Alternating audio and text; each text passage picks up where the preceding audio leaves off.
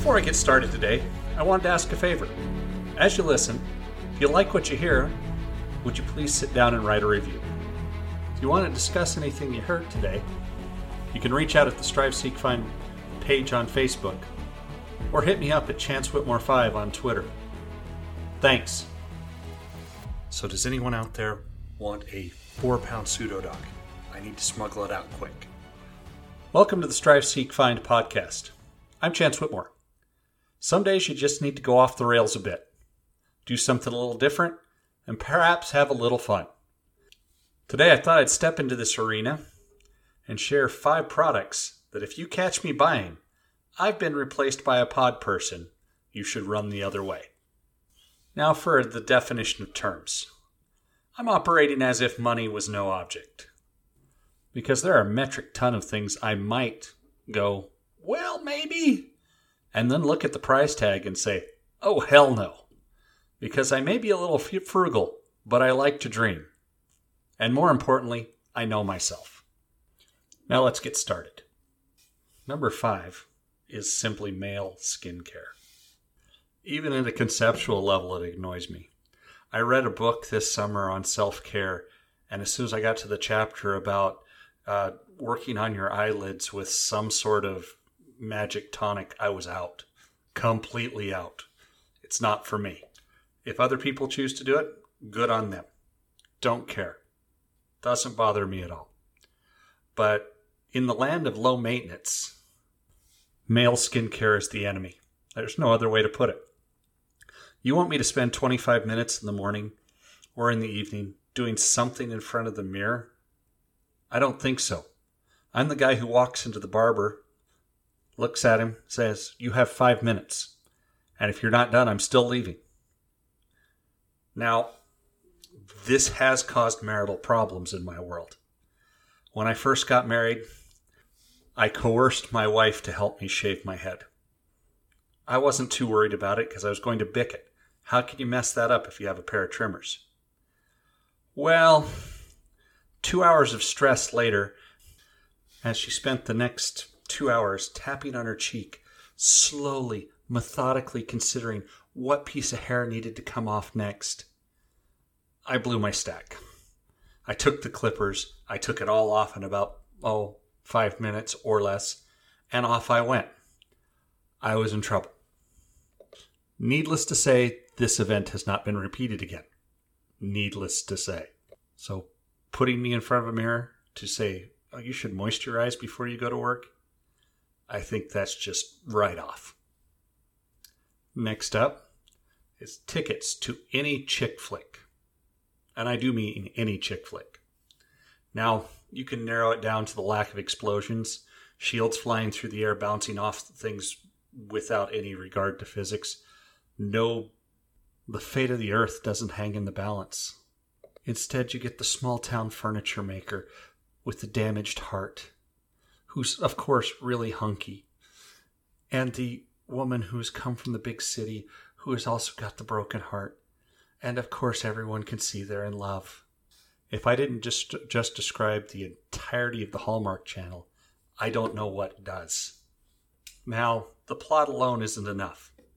You have to remember, these aren't characters. They're paper veneers.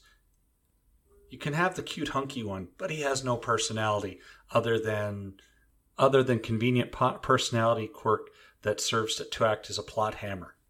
I can stand that because the movies I do enjoy don't always have the best characterization.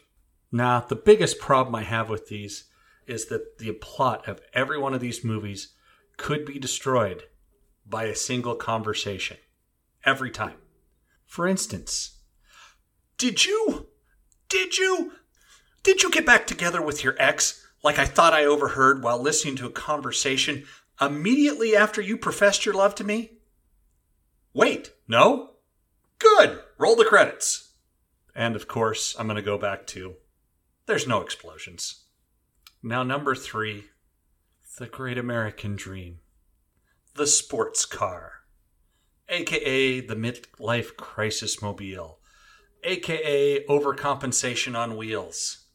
AKA I have more money than God. More money than sense. You take your pick. Why not? Well, to start with, they're not exactly made for guys of my size.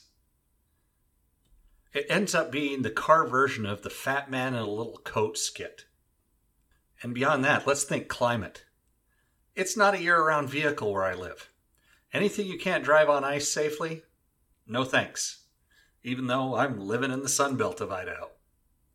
And sports cars get in the ways of things I do like to do. A Mustang in the mountains is a recipe for a short drive and a long tow. That kind of gets in the way of the fun. And finally, the accessories for sports cars are just too expensive. Many times a midlife crisis mobile tends to come with wife version 2.0, which tends to be extremely expensive. The number 2 product that I will never buy. A dog. Where I grew up, every animal had a purpose, or else. Herding dogs were the word of the day.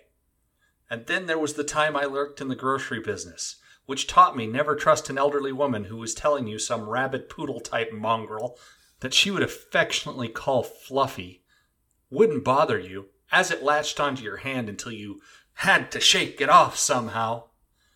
I really have never wanted a dog since. So, reasoning-wise, with my day job, I need more responsibility like I need a hole in the head. I joke with my daughters, and I'm stressing joke at this point. I have 3 expensive pets. Why do I need any more? And who am I kidding? I lost this one with my wife a month ago. Now we have a 5-pound pseudo dog, an expensive mutt. And I have learned that the wife treats the pet like kid version 4.0. I guess it's cheaper than the sports car. The final item, and the one that drove this list, the Lawnmower 3.0.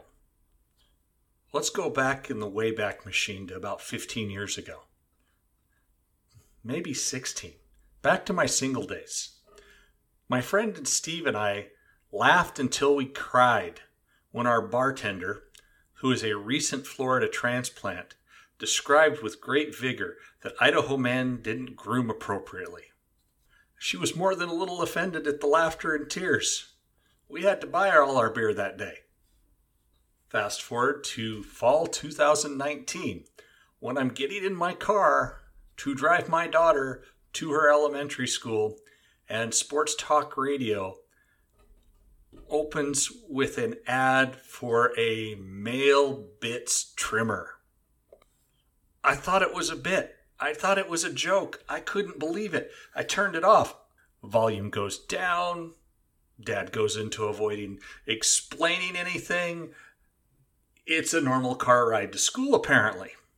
My first thought was, man, the world has changed. My second thought is, no.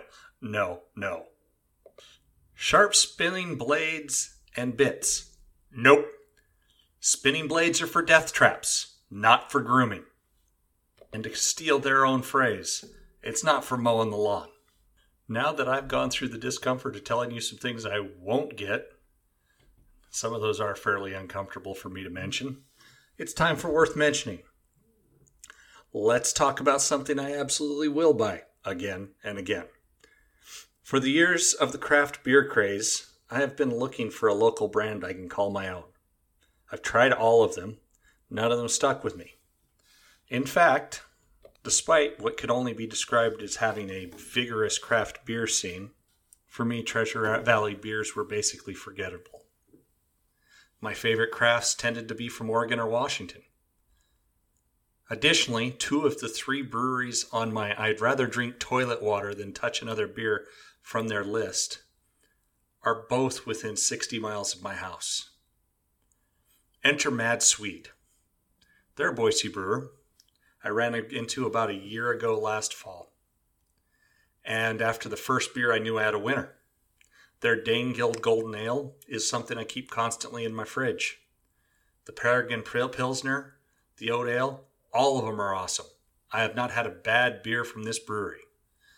Their Nut Brown won a medal at the Great American Beer Festival. All in all, I have found my local brewery. And as I sport their hat tonight, that alone makes it worth mentioning.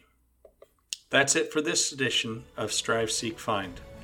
If you enjoy what you heard, leave a review and subscribe. If not, reach out. I love the feedback. My Twitter handle is @ChanceWhitmore5. Until next time, keep seeking your own brilliant future. Have a great day.